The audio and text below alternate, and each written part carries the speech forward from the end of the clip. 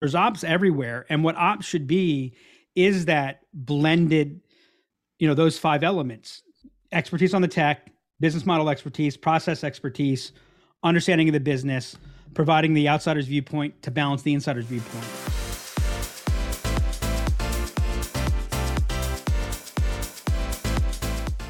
Mike, it has been a long time since we did one of these things. It has been a while, Recording man. a Black Line podcast. I hope I can remember everything that I'm supposed to do. Well, you look like you got a lot of energy today. I got a headache. My head's been killing me. But I'll get energized. I promise you, I'll get fired up. All right. Sorry to hear that. Let's get fired up. What is that? Did you ever see the show The Unit? The Unit? No, I don't think I have. They were Army Special Forces undercover, that they were a logistics group. It was Dennis Haysbert, who was the first president in 24. Remember the show 24? Oh, yeah. That was the show he did after that. Scott Ford was in there. It's actually pretty cool. That's how the opening is. Anyways, check it out. You can watch it on Hulu. Yeah, there you go. Hey, speaking of, doesn't look like you have a lot of energy, Mike. You're looking kind of low energy yourself right now. Our listeners are going to be really excited with our energy. Really? I don't feel that. You got no background. You got. I know. I just got some new office space, so I haven't done any painting or anything like that. You moved into an empty void? I did. So I mean, it worked perfectly. I go to the gym every day. The owner of my gym, he's always had this upstairs space, and I was like, "Hey, dude, how about I just take it over?" And he was like, "Yeah, please." So next time you'll have some. Yeah, next time I'll have probably painted and some murals. Haven't you read the news? Everyone's going out of offices. They're leaving offices. I know. And working from home. Remember, I've been working from home since 2002. So I know. So now that everyone's this, you just want to be different. Is that what it is? You just different. Yeah. No, it's challenging with as the kids get older. Come home from school. Can you come hit some baseballs with me? Can you help me with my homework? Do this, do that. I hear you. Those days are over for you, though. Now that you're getting into senior citizenship and kind of blue hair dinners. You're a little salty today. Senior citizenship. You want to know how old I am, Mike? I am so old that my youngest daughter turned 21 yesterday. Maybe that's why you have a headache. Quite possibly. That might be it. No, she's in Florida. She's nowhere near me. Oh, okay. So yeah, I didn't get drunk on her 21st. She may have. 21. That's crazy. It is insane. All righty. Well, let's get into the focus of today. Let's talk about our big primary conversation. I have been noticing this for a long time. You and I have talked about exploding tech stacks. There was an article that just came out actually a couple days ago, The Consequences of SaaS Sprawl, a real world study. SaaS Sprawl, what do you think of that? Is that like sarsaparilla? It's a real thing. I don't know about the terminology, but an analysis of Okta's 2020 customer database revealed that companies employing 2,000 or more individuals maintained an inventory of 175 apps on average. A similar study conducted by Blissfully in 2019, firms employing more than 1,000 used 288 SaaS apps on average. And smaller companies from another study employed 100 or more SaaS apps on average. I think that's interesting that 1,000 and up have more SaaS apps than 2,000 and up. 288 SaaS apps on average. I could probably hit it with 2,000 and up having less. That's kind of probably an easy answer to that one. More centralized control. Correct, and security. I remember a few years ago, I was having dinner up in Boston at a HubSpot event, and I was talking with Brian Halligan, and I talked about SaaS anarchy. Yep. which is just and now you've got this whole move. I still think it's funny, this whole trend of no code, and I don't know what groups you follow on Twitter. I know you don't get on the socials anymore, um, but there's this group of no code, no code, no code. I know Scott Brinker talks about no code a lot. I think increasingly, well, actually, let me ask you this. I think increasingly, code no code is going to become like what marketers used to talk about online offline. It's one of those designations that we use for ourselves internally because it makes us feel, I don't know, Yeah, special, smart, something. You know, I think I'm going to bet that data underestimates the number of SaaS apps that people have. Oh, without question, because there is definitely a lot of apps that I'm trying to think of the best way to phrase it, that hidden apps that people are using. Well, yeah, I mean, I think I know I talk to people a lot of times. You know, I was talking. We were doing a assessment on a company. We're talking about, what technology do you use? Oh, we just use CRM. I'm like, oh, well, what about Outlook? Oh yeah, we use that too. Right. What about? Oh yeah, we use that too. Right. What about? Oh yeah, we use that too. Right. And we don't even think of those as SaaS or applications. The other thing that happens too, especially with this whole, BYO, bring your own device, working from home, heck, Roblox, right? I mean, if you think about it from where we've got applications that are on people's computers that have nothing to do with work, that are interfering with all that, et cetera. And yeah, it's really insane. What are you seeing as a provider? What are you seeing? I mean, because one of my predictions is that companies are beginning to experience SaaS fatigue. Mm-hmm. And I'm going to share a term that I coined in a minute. And I think that's going to put pressure on a lot of providers as they're going to begin to go, okay, wait a second, we've got to begin to bring some rationale and pare things down. What are you seeing as a SaaS provider? So, well, the more the merrier. Right. No. I mean, we can definitely go into that.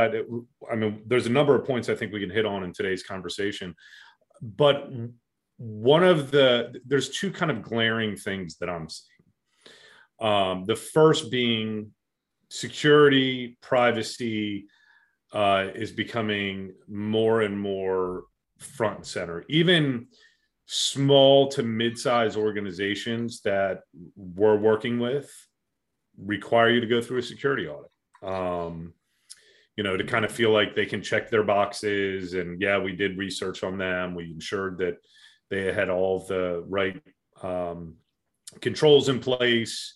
Also, not only that, I mean, with all the new regulations, you have to ensure that you have the right controls in place. I had to complete 117 questionnaire. That's nothing. Hold on. Where at least 95 of the questions had nothing to do with me because we weren't the provider, right? We're not, right. We're implementing, we're not the technology. And still it's like, yep. So seeing more of that occur. And then to your point around SaaS fatigue, I think more and more organizations or even just users expect better integration with their primary OS or primary platform. We've talked about your CRM kind of being your operating system for sales and marketing, and I just really feel that people are tired of having to log into 50 different apps every single day to accomplish one task. Okay, so those are two different things. And remember, we had a previous conversation about single sign-on. I mean, I understand that has an incremental cost to SaaS providers of what, like $10,000 per user. I think you just love digging that hole, like just digging it in even deeper and deeper. So there's integration, and then there's how many apps I have to use. Right. Okay, so you're right. You know what I'm saying? Those are two different things. Absolutely. So there's integration, and then there's user experience, I guess, is the easiest way to put it. The UI. What UI am I interacting with in order to accomplish a task? So let's take a step back. Let me share, because I've been looking at companies, and obviously, we do a lot of work deep in their utilization, and you know, if anyone's paid any attention to the SaaS index, um, you know, basically, if you would just blindly put your money in every public SaaS company or every SaaS company that's become public in the last, you know, 24 months, you wouldn't necessarily be smart, but you'd be very, very happy. Yeah. Right. In terms of where your investment is. I mean, it's just absolutely, the whole, I was actually talking over the last couple of weeks, HubSpot just reported their earnings. And so usually like in that 3 or 4 weeks before earnings, I end up talking to probably about 3 to 5 different analysts that are covering HubSpot, getting, a wise person's viewpoint on, what's happening, et cetera. And I was, and, obviously the revenue numbers have been blowout, growth rates have been blowout.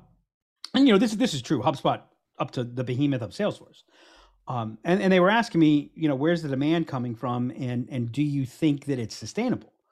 And some of the theory is that you got this whole big bulk of demand that came out because of COVID, where, it really moved, but it was like, there's the concern that it was, there was this event, people had to make an adjustment. Is that going to carry through? And I said, actually, I think that there's tremendous demand, and tremendous latent demand that the cloud transformation, digital transformation and cloud transformation in these, not just in companies that are emerging, but companies that have been around for decades, large to mid-market. And we're just seeing, massive, and we've been overwhelmed this year moving people from homegrown systems. I had no idea so many companies tried to build their own systems. I feel almost foolish. But what I'm seeing is in that move to tech and in that FOMO, it's like, okay, buy the technology and, buy the technology. And so what I've begun to coin is we're no longer talking about just cloud tech stacks. What we're seeing is mushroom cloud tech stacks. Mm-hmm. Right. And these tech stacks are just, because I actually think sprawling is the right word. I actually like that, because that's what it is just sprawling technology, looking at these implementations on the back end of, how this one was set up and that one was set up. I see lots of people bitching about integrations, and I'm like, you know what? You're not even at the point where you should be thinking the integration about, right. Because, because the way each thing was set up was done so bizarrely. So there's also another thing I think that you missed there, or that maybe you inadvertently left out. One of the reasons why there were all of these homegrown systems is, one, there was extreme cost 10, 15 years ago to move an entire organization to Salesforce. So executives, board of directors, they felt, oh, well, now we're going to be locked into Salesforce. And it wasn't highly customizable. Now you've got these new systems. It wasn't, without investing hundreds of thousands of dollars or millions of dollars in developers to develop on top of Salesforce. Yeah, but didn't they do that anyways with their homegrown system? Well, they did, but they also weren't paying a bill to Salesforce just to be a database. And so you do have organizations that are realizing, okay, we can do this in a much more cost-efficient way with an out of the box system, and then build on top of that, because those systems have a lot more flexibility. Yeah, I don't. That's not what I'm seeing. I'm seeing that the move and that the hesitancy to the move is that this is a cost, that this is a major cost. Even in the element where I pointed out and been able to point out that, if you look at the cost of, you have 2, 3, 4 people in your IT team that are dedicated to maintaining this, and they wouldn't have to, that's a soft cost for them, because that's already in the book. That's already in the books. Yeah, but so I think it's actually more in the in the old school idea that IT felt that build was better than buy. Oh, there's no doubt about that. There's, I But mean, not there's because of cost, 100%. not because of cost, because of There is, control. well, there is control there, but there's also I mean, that's self-preservation. But there are costs. Now, I think if I were in one of those situations, I would say, well, if you think back over the last 10 years, how much you've spent. No, I'm with you. Like the return on investment is still not going to, or your return on investment over the course of a few years is going to, the payback period is going to be very short. I'll tell you the two or three things that I think are causing the huge shift. Number one, the pandemic did highlight that Without all of these systems. Well, let me finish. That all of these systems are not talking to each other, and I think one of the things that happened was, everyone got scared at the exact same time. CEOs and boards started asking for the status on things, and no one could put it together. And all of a sudden, everyone was working from home. You weren't in a central place. It became clearly acute of what the shortcoming was working in non non-open API, not in modern day systems. I think the second element is that IT departments right now, from what I'm seeing, and granted, I'm in a segment, but what I'm seeing is they're under tremendous pressure. They're not being given resources. They're not given budget for additional headcount, and the pull on them is too much. And so one of the things where I'm seeing IT beginning to let go of to enable a lot of this cloud transformation is the realization that, moving, in the sales and marketing space where I work and where we work is, okay, so that's no longer going to be our responsibility. So it's pushing it to the business line. And then the third thing is that just the way sales works today, the way buyers buy, the way the whole customer experience, and I think Yamini talked about that really well recently in a blog post she wrote related to InBound. She didn't really give the speech on it. She talked a little bit, but and that you just can't do that. You're losing competitiveness because of that. So I think it's three things. I don't think they're seeing it as more cost efficient. I think they're seeing it as, and again, the big barrier for the core stuff is they're actually seeing it as an increased cost. There is no doubt about that. No doubt. Right. And efficiency of the people that are working in these different, Now, what I think is happening and why I'm talking about Mushroom Cloud stacks is I think that there's, to steal a term from the airline industry, I think you got a hub and spoke issue, right? I think you've got central systems. That's what we're talking about. But with this whole product-led growth, the number of applications that are available, how easy it is to get an application, how much easier it is to implement technology because it is moving to more and more of a no-code environment. You've got all kinds of people, this is the anarchy part, this person buys this, that person buys that, someone buys Miro, someone else buys, someone buys Miro because, there are departments now in 4 different places and someone told them about it and they thought, hey, that's a cool whiteboard that, interact, whatever. And so you have this whole just explosion of, and at the same time, while people are moving towards one source of truth, you've got these other things that are working against it. And I still think, for every, I think there's a lot of CYA. I think there's a lot of security has taken its, has advanced in its authority. But I think that there's no tech strategy. And there's no organizational totally agree. And I was trying to think of the word that I was thinking about before is really these kind of shadow apps. And you hit the nail on the head when you said you've got kind of a hub and spoke. It's not even a strategy, but you've got really this hub and spoke thing happening where the barrier to entry for me as an employee of a company to go solve a problem that I want to solve with software is unbelievably easy. And I'll give you a real life, for instance. So I was talking to a really good buddy of mine the other day. He runs the Mid-Atlantic region for, I'm not going to name names, for one of the largest optical companies in the world. And he was telling me about how he uses Constant Contact to keep all of his customers up to date. He writes them a monthly newsletter, and he's got his own Constant Contact infrastructure. And I'm like, well, why don't you just give that to your marketing team? He goes, because then I can't really control what they're sending, how much they're sending. So I've just built my own database, and he actually uses HubSpot CRM to build his own black book, because if he leaves that optical organization and he goes to another one, he gets to carry that along with him, just like we all used to carry around paper and business cards. You can kind of do the same thing with a free product like HubSpot CRM. And then he's investing $30 a month in Constant Contact.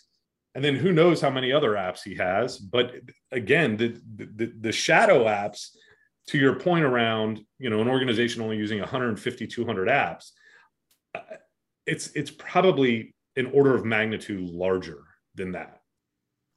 What's your take? Because he's not the only one doing that. No, not at all. What's your take on that? As an individual, I can understand it, but as a corporation, that's a big problem. And it's also a lack of oversight. It's a lack of, is probably the wrong term, a lack of leadership, a lack of trust within an organization. Yeah. And here's something, it is a huge, huge risk. No question. It is a massive risk. Because there is no single source of truth in those types of organizations where people can just have these shadow things going on. You're violating your privacy policy. Yep. You're violating your data security policy. Yep. You're violating GDPR. Yep. You're violating CCPA. Yep. You don't have data in your primary systems of record. You're violating confidentiality. Yep. You're in any kind of, you can't control or sustain data breaches. Right. It's a fascinating it's a fascinating conundrum. It's going on everywhere. Yeah. So I'm even though talking like my point is, even outside of that, I think the problem is not, I think too many people are still looking at their problem as not enough tech. And I think the problem is pretty damn close for most companies of too much tech. Yes.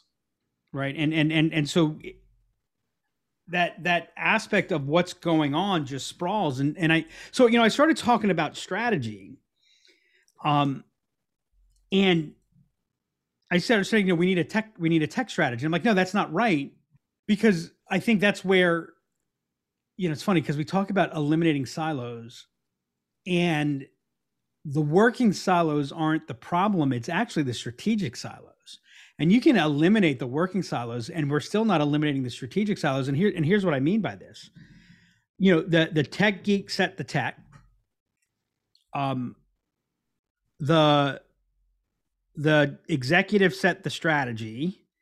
The mid management set the tactics and processes. And what I've come to realize is, successfully implementing tech requires the orchestration and balance of 5 things. You need expertise of the tech. And that's becoming harder and harder. If you think about, like, if I took a 2-month nap, and by the way, just as a side note, how does a 2-month nap sound right now? Right about now sounds incredible. I'm like, I could definitely go for a 2-month nap. But if I took a 2-month nap, I'd be so out of touch with HubSpot. Like I'd be able to use it. Actually, I was going over something with a client, senior executive, and he's like, well, how do I do this? And I go in and I'm like I was almost embarrassed. I'm like, oh wait, no, that's not where. I said, you know what, Mike, I'm going to have somebody on my team. It was setting up goals for, I'm like, I don't do this. And, it's moved like 3 times since I was the one that put that stuff in. Right. But so you need a deep understanding of the tech that's going to be involved. You need business model expertise, right? You need business process expertise and business process design expertise. You need deep understanding of the business, and you need a balance of viewpoint. And the viewpoint that I'm going to talk about is the inside view versus the outside view, right? And I think inherently within now larger organizations like GEs tend not to have this same problem, because if you really think about a G, if you think about your big companies, your multi-billion dollar companies, they really are a holding organization with lots of business units. Yep. And so that holding organization, it's almost like they're a consulting company to a whole bunch of business units. And so the senior team maintains that outsider's view, right? They see the forest instead of the trees. And then the business units manage the trees and sometimes fail to see the forest for the trees, right? And so like you need both. You know what I mean? Like everyone says, you're not seeing the forest for the trees. It's like, yeah, but if I don't see the trees and I only see the forest, then that creates, you know what I mean? So when you're managing it internally, I actually saw a company that's really well known, that is seeking a HubSpot project manager to manage the implementation of HubSpot through their franchise network. And I looked at it, I'm like, that is a mess waiting to happen. What they need to do is hire, a kick-ass firm like ours that has they can blend that deep expertise, because they'll, we'll bring the outsider's viewpoint and we'll maintain that outsider's viewpoint, to balance that. If you get what I'm saying. So once you're implementing it inside, you have that insider's viewpoint. You don't have, that balance. But so you have tech, and you have tech people talking about tech, and that's the tech strategy. You have senior talking about business, right? It's all kind of all over the place. And that's why no one ever solves the problem. And that's why I think tech keeps getting added to it, because you create the next symptom and it's like, okay, well, the simplest way, what looks like the easiest way to solve it is throw on another piece of tech. Yep. And you actually just create, you create more of a Rube Goldberg machine, not less of one. Well, the same thing the same challenge takes hold in a lot of different parts of businesses. The same with software development. That's why you got tech debt, is because you try to solve some problem, you never fix the symptom. But you also brought up a really good point, which I don't think it's right there on the surface, but it's something that you don't think about day in and day out. Is tech is changing. New options become available. Better options become available.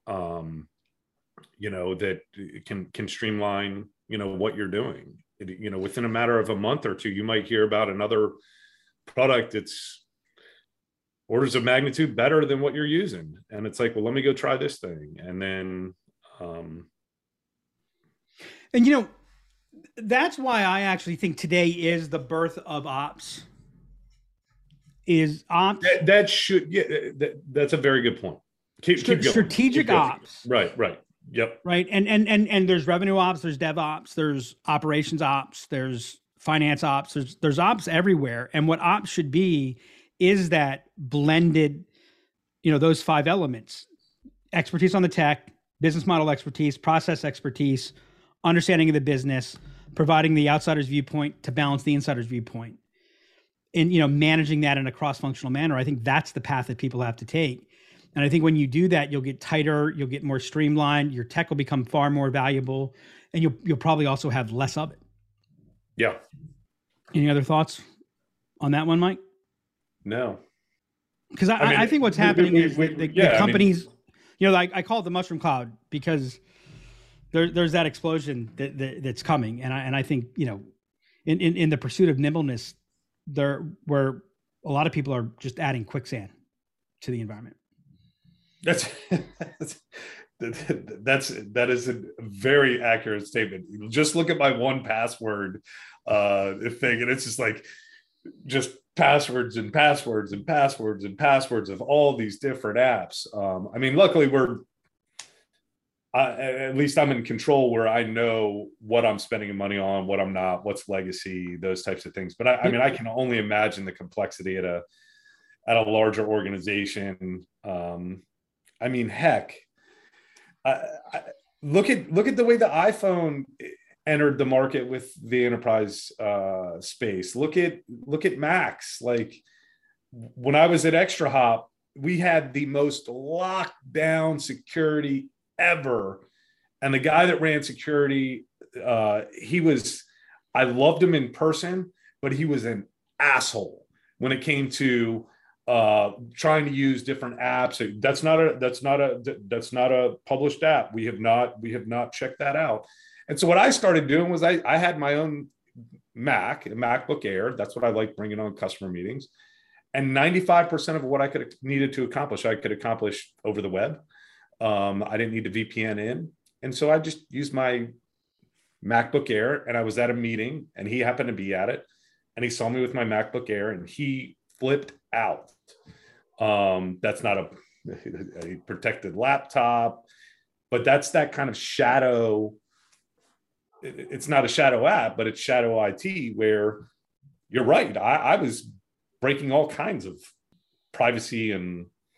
Yeah, and I think if you bring that cross functionality, you got to figure out how to solve for as much as possible. Yeah, and balance where those trade-offs are. Yeah. Alrighty, let's move to our question, Mike. Oh yeah. How's everybody doing? What do you got, Hannah? So the new holding company name for Facebook was released and will now be Meta, with plans of building out a metaverse. What are your guys' thoughts? Will it be successful, or will it forever be a meme for years to come? So I don't even know what the hell a metaverse is. It's the digital life, and augmented reality, virtual reality. It's like I'm going to be walking around my house. I'm going to see my wife virtually walking around, and I don't know. I mean, the challenge. I get what you're saying. I mean, the challenge is. You get what I'm saying? I didn't say anything. Well, I get the question, or I get the eye roll. So many kids today are living behind screens, which is a little bit of is very scary. But I myself, I would much rather prefer 3D, real life, 3D life. You've talked about it before with Zoom and video and how exhausted we all get, and we're 3D creatures. We're not 2D creatures. So I don't know. The metaverse, changing your name kind of thing. I mean, whatever. Well, I think the question has two different elements to it. There's the Facebook element, and then there's the metaverse element. Yeah. And I think you were, maybe living in a little bit of a glass house, throwing stones, or maybe you're a pot calling the kettle black or something. Kids live behind screens. Yeah. When's the last time you went face to face with a customer? Well, live in person. I see people in person all day, every day. No. When's the last time you went to a customer? You're the chief. You're heavily involved in sales. It's been a long time. I can't. I can't. When's the last time? When's the last time more than half of your interactions with a customer were in person, not online? I wish they were more in person. No, you but don't. I'm selling a lower cost. No, you don't. A lower cost item. You do not. That's a lie. It is not a lie. You'd be able to make a fraction of the revenue that you'd have if it were. That's what I said. That was the last part of my comment, which was I sell we can't afford to meet in person. Well, the same thing's true. I mean, the number of people that I've talked to in the last 18 months, CEOs who are like, last year was my best year ever. I didn't have to pay for travel. I didn't have to pay for entertainment. And you know what? My sales didn't suffer at all. Holy cow. So I don't care what your price point is. That's good old days. Your entire business is based on the idea of the metaverse, that we're digital.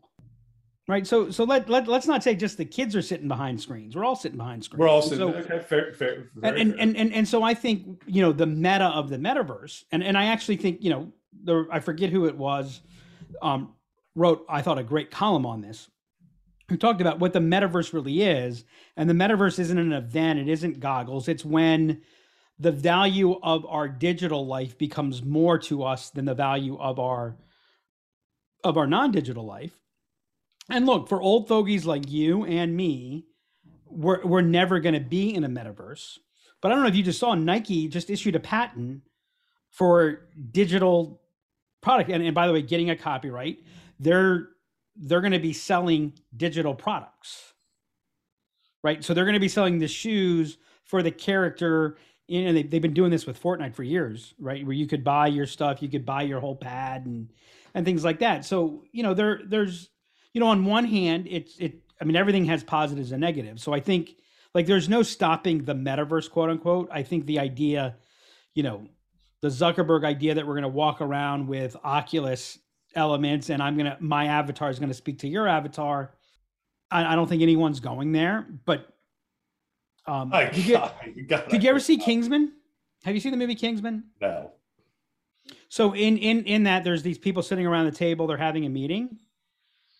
And then you realize, something happens and, everyone except one person, everyone's in a different place and they're all holographs. Right. And look, I know it's TV, I know it's fictional. But over the next 20, 30, 40 years, I bet you we're going to get pretty darn close to that. I bet you're going to get pretty darn close to, this element becomes more 3D. You remember there was a great bit on that in Silicon Valley with, with Hulu. So I think, I think the metaverse is a trend that you're not stopping. And the point of it is this statement that adults make that kids spend all their time behind screens while they're spending all their time behind screens. We just don't think of it as like, this is the metaverse. Podcasts wouldn't exist if it wasn't the trend towards the metaverse. So I think that. But it also depends on what industry or what you do for a living. No, it doesn't. I mean, there's certainly a variation of where are you on the continuum, but in terms of the trend. Oh no, in terms of the trend, that's fair. I mean, let's remember that millennials are 40 now, right? Millennials are middle management now. I mean, I was just on a company that we were talking about a quoting thing, and they just send PDFs. So I don't even know why there's a link. It's like, seriously, that's not how my industry. Well, I got news for you. I bet you there's a number of your competitors that are doing it, and I know what the user experience is. It's like, I don't. And by the way, you know what the pandemic did from my perspective? It was a great equalizer. Your tech companies, they were already on that path. Industrial companies, and I've got a client that their challenge is their key persona is somebody that's not touchable. They're not a defined part of the buying process, but they're the ones that cause something to be bought. They're the ones that cause it to be spec'd in. Well, we started using video design, not for the person that we're quote unquote selling to, video design for the person that we really want to influence, using the person that we're selling to pass that on. All of a sudden they're able to have conversations. They're getting calls from those people. Hey, I'm a design engineer speaking to a design engineer. And that's all metaverse, right? And the thing is, when we started doing it, nobody was doing it.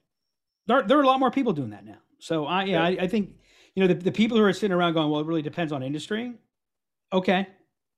How many times did we look at an industry and we're like, and then, 5 years later, we're like, damn, I knew that was coming. I should have taken advantage of it.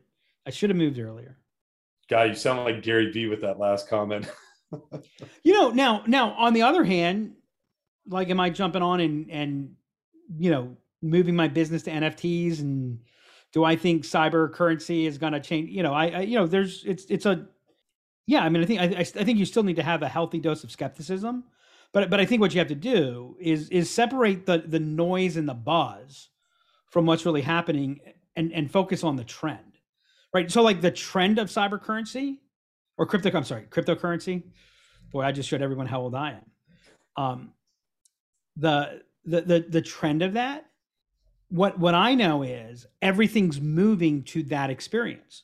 And someone brought up a great point about how with crypto I was able to process this, take care of it instantaneously, but when I had to pay my bill to somebody, it took 5 days from initiation to this or whatever, because the financial system is built on a legacy structure, and Well, guess what? We see that going away, where the stocks still take 3 days to settle. That's only a matter of time, right? And Yeah. I remember. So Alamo Rent-A-Car used to, they came into business, back when the car rental business was Hertz, Avis, and Budget and National, right? It was those four. They had like all the market. Alamo comes in and they offer a unique differentiator. All the miles are free. And it was Alamo where all the miles are free, right? Because back in that day, if you rented a car, you got a certain number of miles per day, and then you had to pay a per mile fee. And Alamo just started, got tremendous growth, started picking up market share. Do you know what Hertz did? Every mile is free. They announced free miles. Guess what happened to Alamo's growth rate?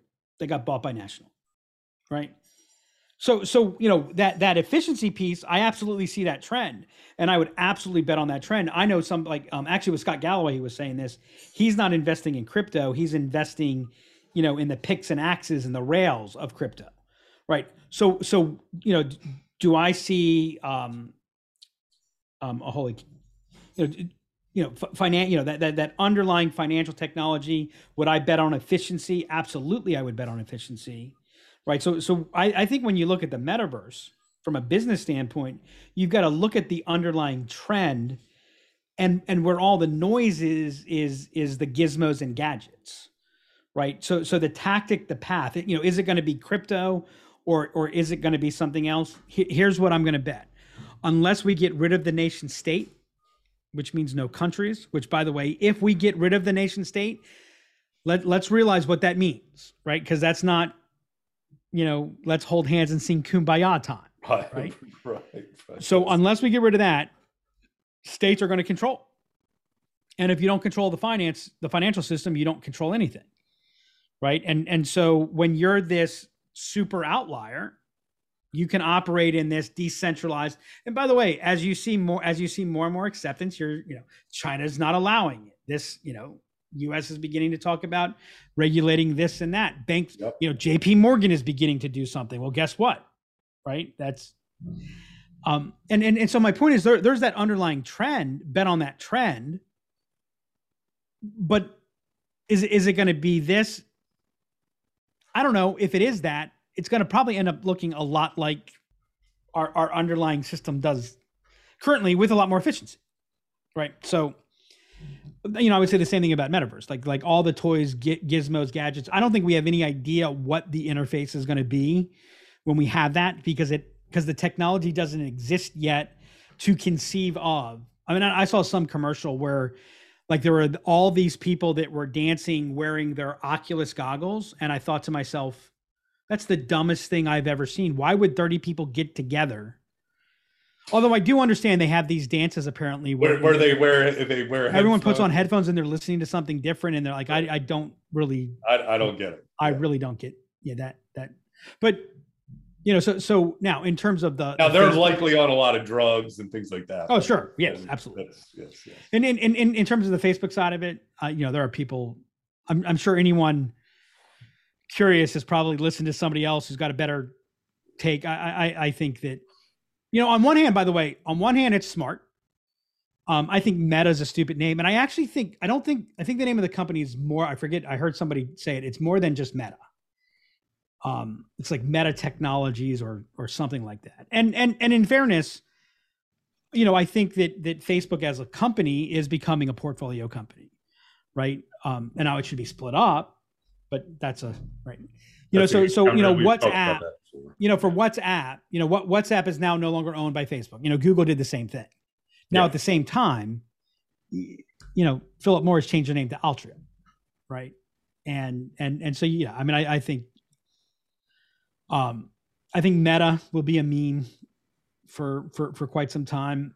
I look forward to when Facebook gets broken up, and that's my take. Good. I look forward to those days as well. All right, Mike, what's your takeaway? My takeaway, actually, I started laughing this morning because I hadn't seen it in a while.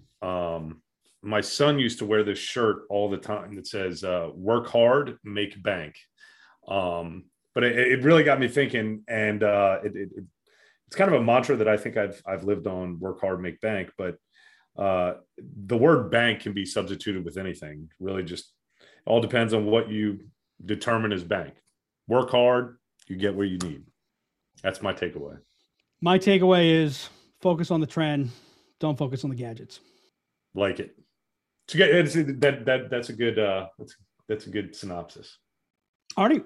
With that, that'll do it for this episode. Until next time, Mike, go out and throw some baseballs to your kids. I will.